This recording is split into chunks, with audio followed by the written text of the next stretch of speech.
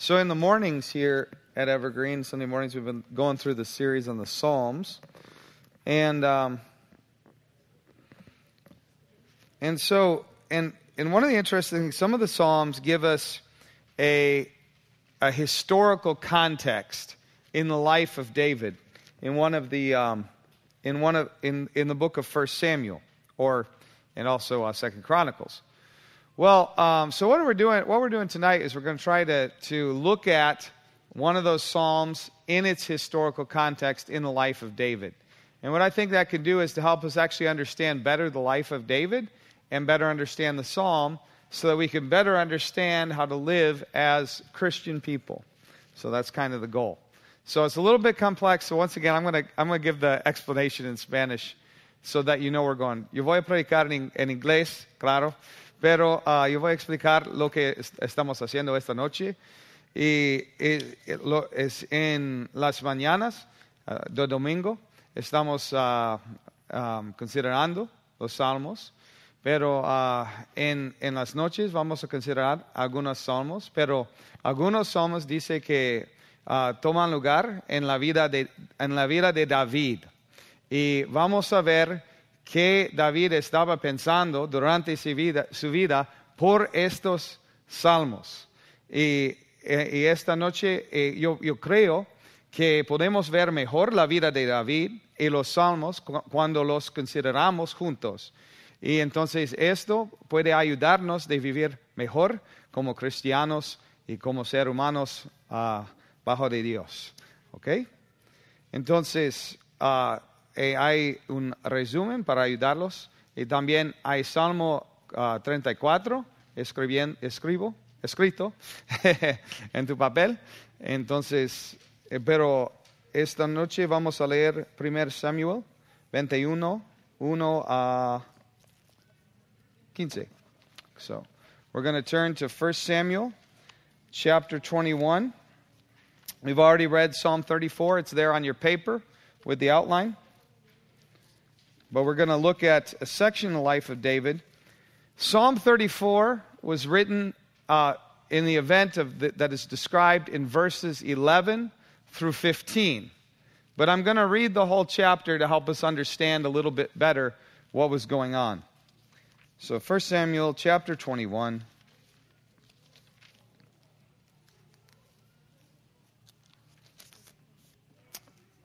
One through 15. Let's hear God's word. David went to Nob, to Ahimelech, the priest. Ahimelech trembled when he met him and asked, "Why are you alone? Why is no one with you?" David answered Ahimelech, the priest, "The king sent me on a mission and said to me, 'No one is to know anything about the mission I am sending you on. As for my men, I have told them to meet me at a certain place. Now then, what do you have on hand? Give me 5 loaves of bread or whatever you can find.' But the priest answered David, 'I don't have any ordinary bread on hand. However, there is some consecrated bread here, provided the men have kept themselves from women.' David replied, 'Indeed, women have been kept from us as usual whenever I set out. The men's bodies are holy even on missions that are not holy. How much more so today?' So the priest gave him the consecrated bread, since there was no bread there except the bread of the presence that had been removed from before the Lord and replaced by hot bread on the day it was taken away.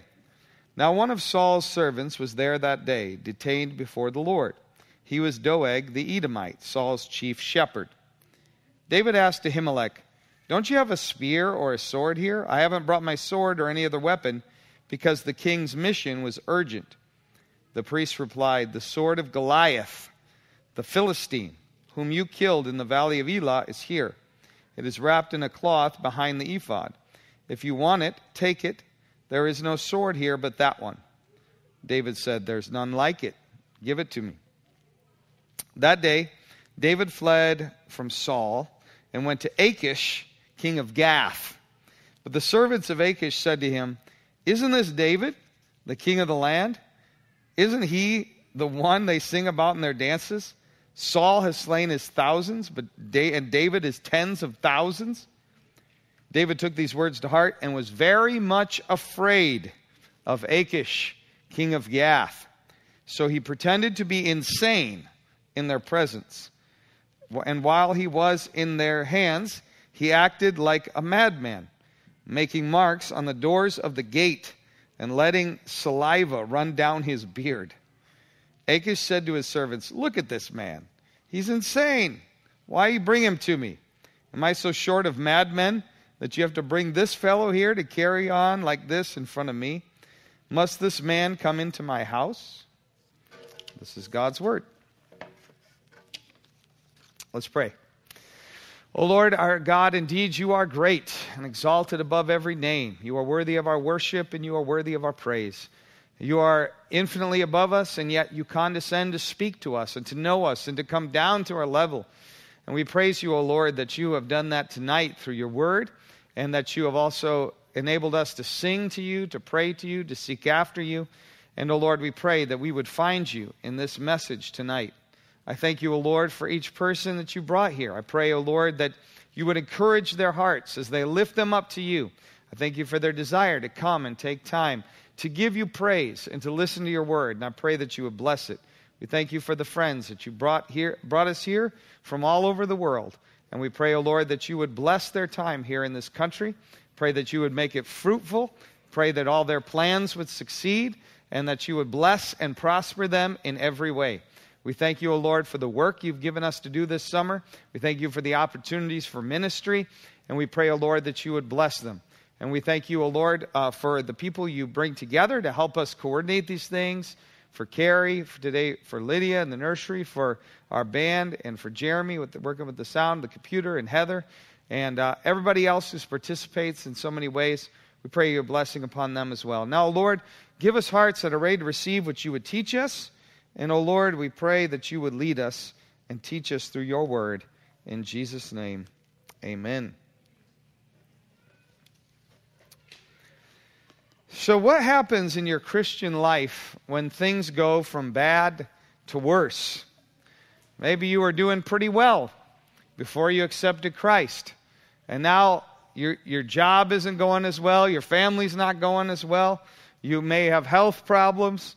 You may seem like all sorts of issues are coming up continually.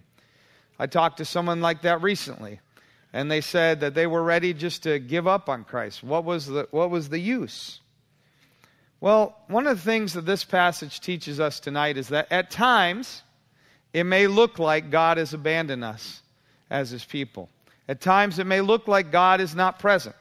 At times it may not feel like God is present. At times it may look like nothing is there except bad things.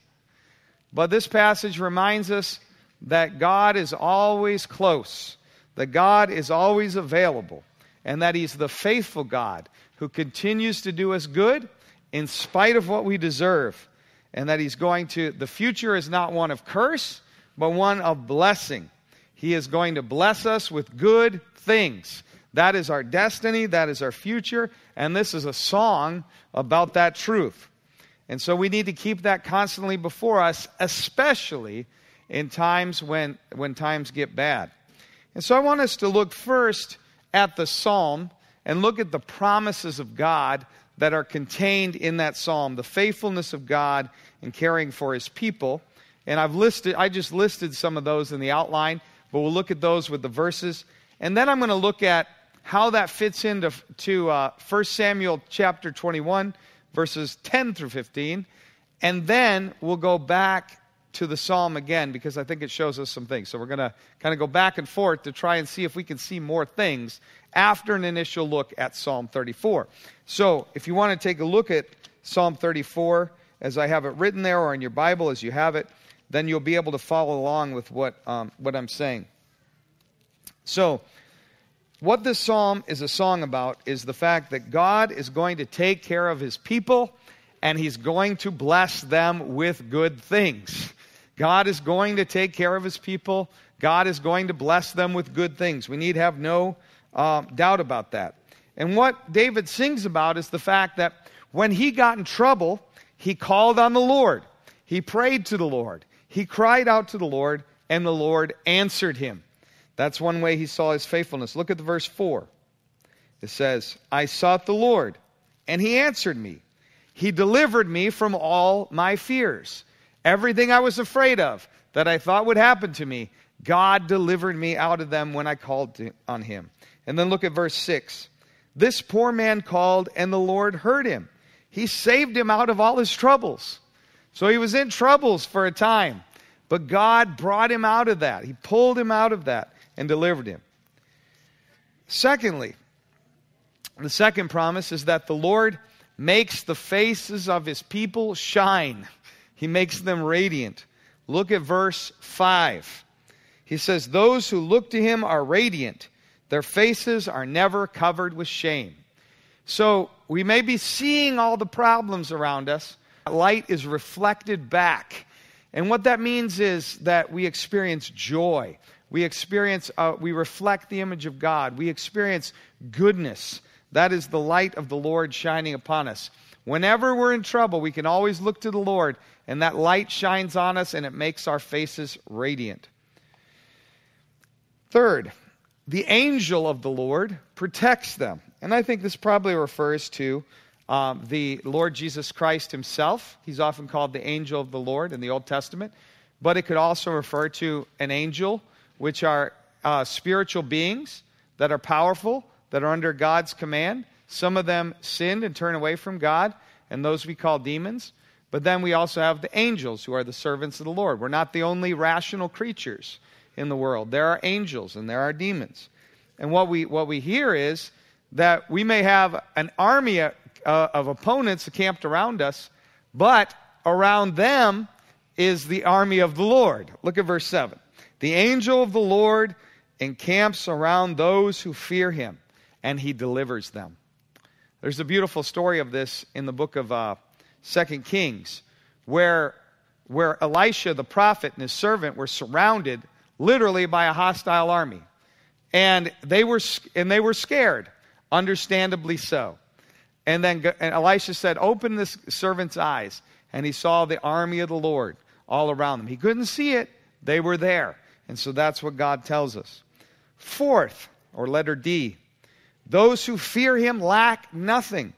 Verses 10 through 11. The lions may grow weak and hungry, but those who seek the Lord lack no good thing. So he says, come, my children, listen to me, and I will teach you the fear of the Lord. I think it was verse 9, sorry. Fear the Lord, verse 9, you as holy people, for those who fear him lack nothing. So what it says is, God will give us the things we truly need. You know, if we get one thing taken away from us that we really like, we don't have to fear, because God is going to keep giving us the things that we need. That's his promise. That's what he'll do. And above all, he'll give us himself. The fifth promise is the Lord is close to his righteous people. Verses 17 and 18. The righteous cry out, and the Lord hears them to deliver them from all their troubles. The Lord is close to the brokenhearted and saves those who are crushed in spirit. So above all, God says, I will be with you. I am with you. Even if it doesn't seem like it, I am with you. That's his promise. And you can see that the Bible keeps making these promises. This is not just the Old Testament. In the New Testament, we have the same type of promises. Jesus said, I've come that they may have life, and that they might have it abundantly. Jesus said, if you lack anything, ask, and you will receive. Seek, and you will find. Knock, and the door will be open to you. In Philippians chapter 4, the Apostle Paul declares in faith, and my God shall supply all your needs according to the riches of his glory in Christ Jesus. And even looking at enemies, the Apostle Paul says, but the Lord is faithful in 2 Thessalonians chapter 3. And he will strengthen you and protect you from the evil one. So we don't need to fear. And what should our response be to all this? Well, we sang it so beautifully in that version of Psalm 34. But just note three things that we should do in response. Praise the Lord. In verses 1 through 3, David is considering all these good things. And so he says, I will extol the Lord at all times. His praise will always be on my lips. So we should praise the Lord. We should also take refuge in the Lord. We should take refuge in the Lord. Verse refuge in Him. And to take refuge in Him means that we go to Him for what we need. And when we feel trouble, when we feel anxious, when we feel fear, when we feel anger, we go to the Lord. He's our refuge. And then we should fear the Lord. One of the great themes of this is that we should fear the Lord. And that means that we think highly of Him, of what He can do, of how great He is, how mighty He is, how awesome He is, how glorious He is. And that is the first thought. We should say, the Lord is first. We fear the Lord. So God is close and available, and He will strengthen you and protect you. He's the faithful God who will take care of His people. That's the message of Psalm 34, a beautiful song. Now, let's go on to the next point, what we learn about Psalm 34 from 1 Samuel 21, 11 through 15.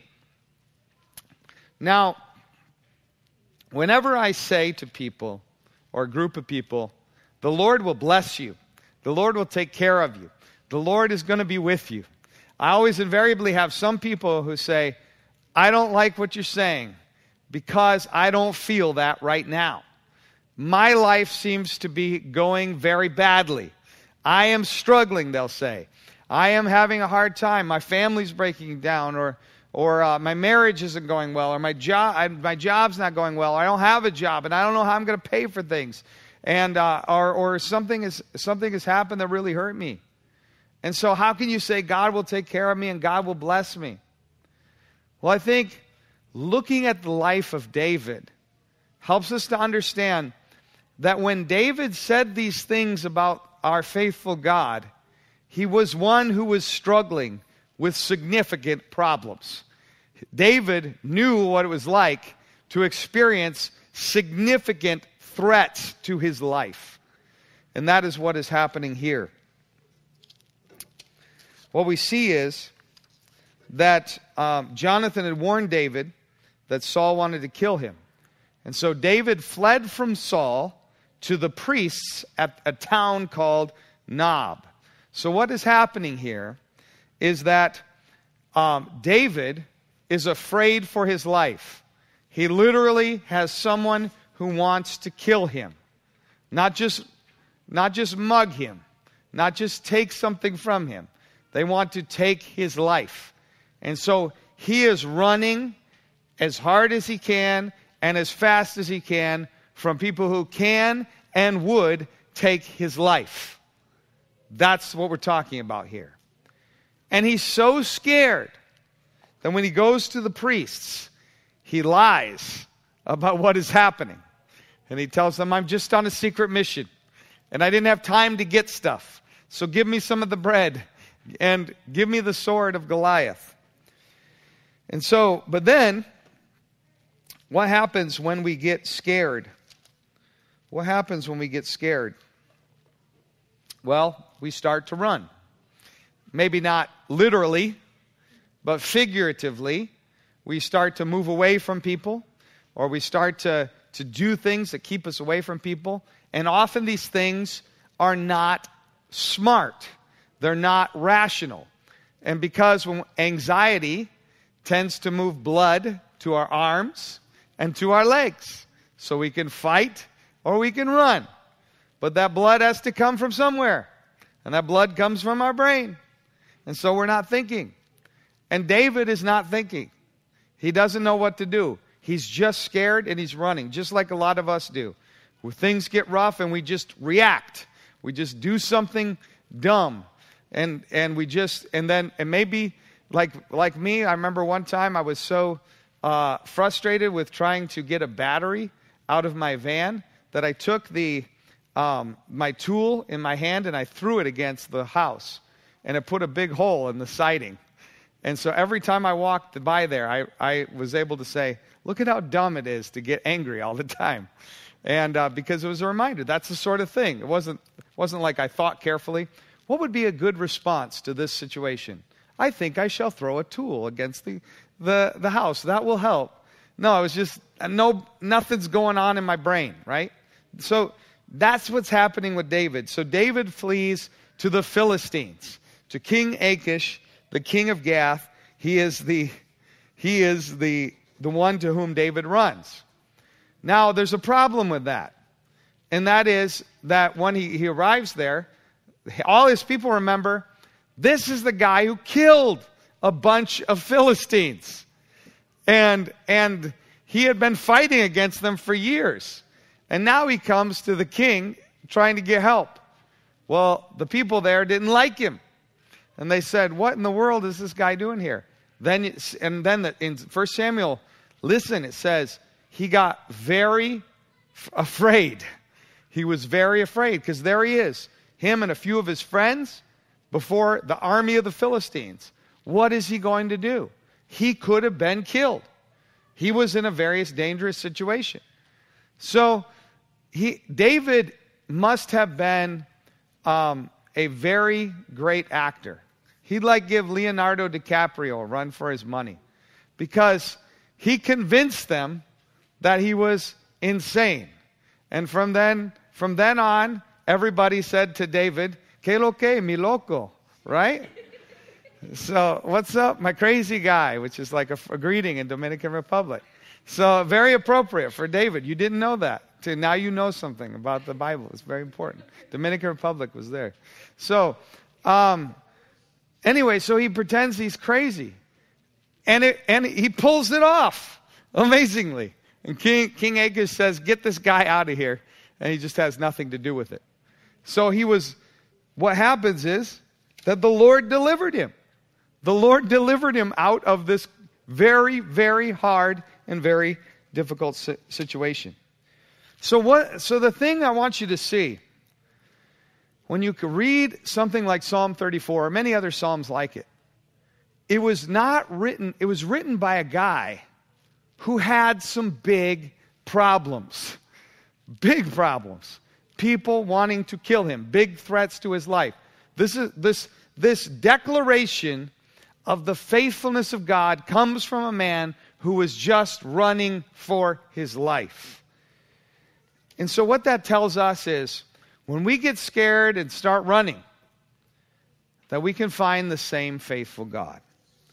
When we hear about wars and we don't know where it's going to go, when we hear about dissension in our nation, fighting one against the other, when our family is freaking out all the time or falling apart, when our grades aren't what they're supposed to be, when we don't have the money to pay for the things that we think we need to pay for, or when we have health problems or issues or lose someone, it's these type of people who wrote psalms like Psalm 34 and who found the faithfulness of God even in the hardest things of life.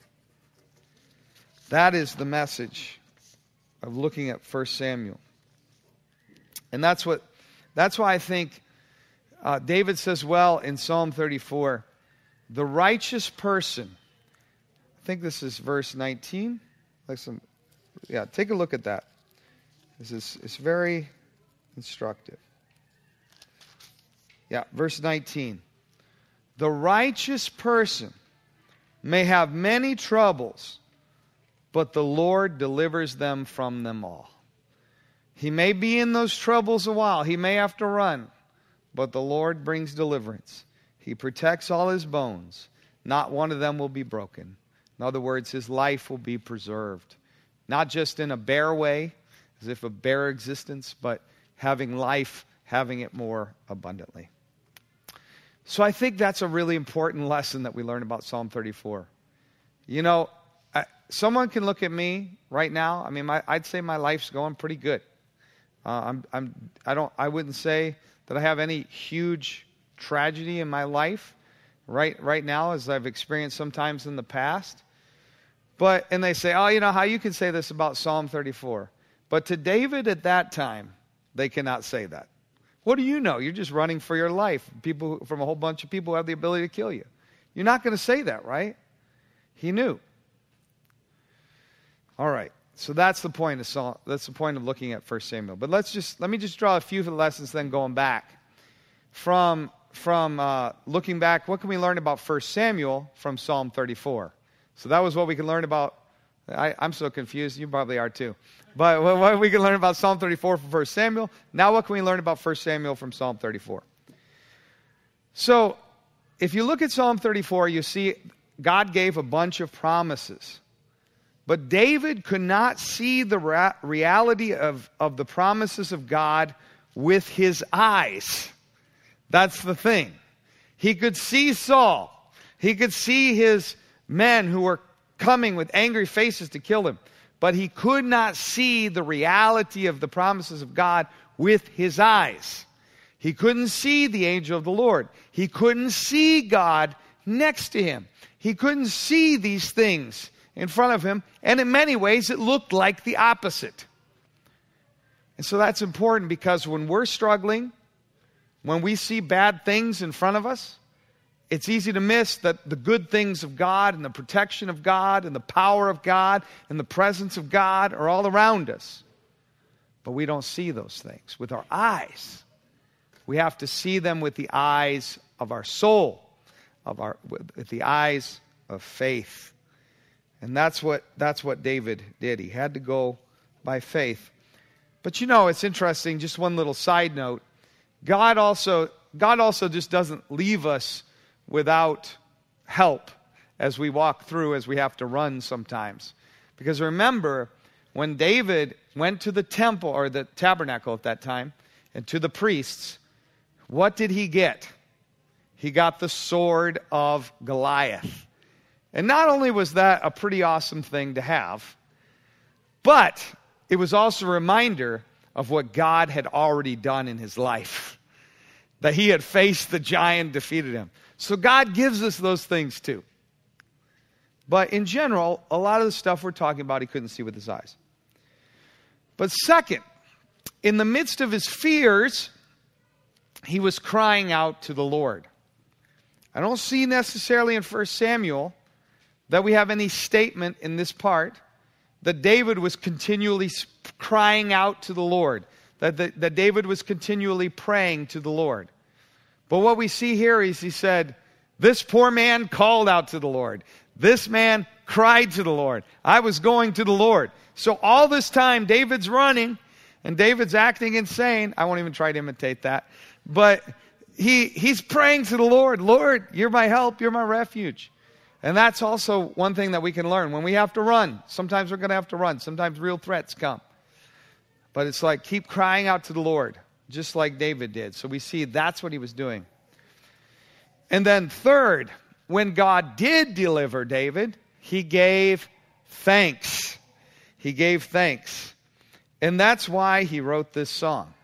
And that's what we should do. One thing that's important is that when we see God's faithfulness in our lives, we need to remember those events and keep them close to our hearts so that when the trouble comes, we remember how God has been faithful in the past. And we can keep saying, even when it gets tough, his goodness is running after me, as we sang. And so, I have a whole bunch of these. But, for this one, it's probably something I've not shared with a lot. I'm just going to give you two very quick examples from my own life just to get you thinking. But many years ago, I was involved in trying to oppose what I thought, and I still believe, was a false teaching in the church. And it involves some of the most important matters of our faith, justification by faith alone. And one of the things I and several of my friends did was that we really wanted to make our presbytery pay attention to this because we thought there was big issues there. And it fell into a big conflict. It's probably the biggest fight I've been in my life. And there was a time when basically they wanted to take my ministerial credentials from me, to stop me from being a pastor. At time, there was a group of people. And it was interesting, like every presbytery meeting, they'd try something new. And every time it was completely foiled. Like they ran out of time, they did something wrong, and eventually it just completely lost steam, and I was in the clear. And it was just like, it was a reminder to me, the Lord's going to take care of me. Because it was kind of scary to do this at the time. But even better was that one of the persons I kind of was most opposed to became a real close friend, and we had total reconciliation in the gospel of Christ, which is an even greater testimony to the grace of God. And then just want to, one thing I was saying to Dan Summerfield, I saw him in the gym this week, and I think, one of the amazing things is, I talked about for a long time, I said, if people get a vision to do something good, then God will provide for that vision. I totally believe that. I've seen it thousands of times in my life from a variety of people who have done good things, that they've said, I'm going to follow the Lord, I'm going to reach out. And so one of the things we said as a church, one of the big things we want to do is we want to build a permanent facility that will be a place where we can welcome people in and teach them the gospel. We want to have our own facility because we believe that is in the best long-term interests of the work of the kingdom of God in this place. And we're still working on that. We're looking for a property. But what's amazing is within 2 years, we went from having $300,000 in the bank to having $600,000 in the bank. And plus, not something I would have expected. But it's like you just see the goodness of the Lord. And I remember, and when I was talking about that with Dan, so we were talking about another property because he's on the property committee with me. He said, yeah, that's really encouraging. Because it is. You see the Lord's behind it. And it's like, maybe for some of you that may seem like a ridiculous sum of how high it is in terms of where you are in your countries. But, man, things are really expensive here. So that makes it even harder. We have to say, man, is God, can we build a building here? But look, how far have we come? The Lord's provided His goodness. And whether it's something small or whether it's something big, those are the things that the Lord has already done in your life, the Lord is doing right now, and He'll keep doing them. So with David, remember them and make them your song to give praise to our faithful God. Amen.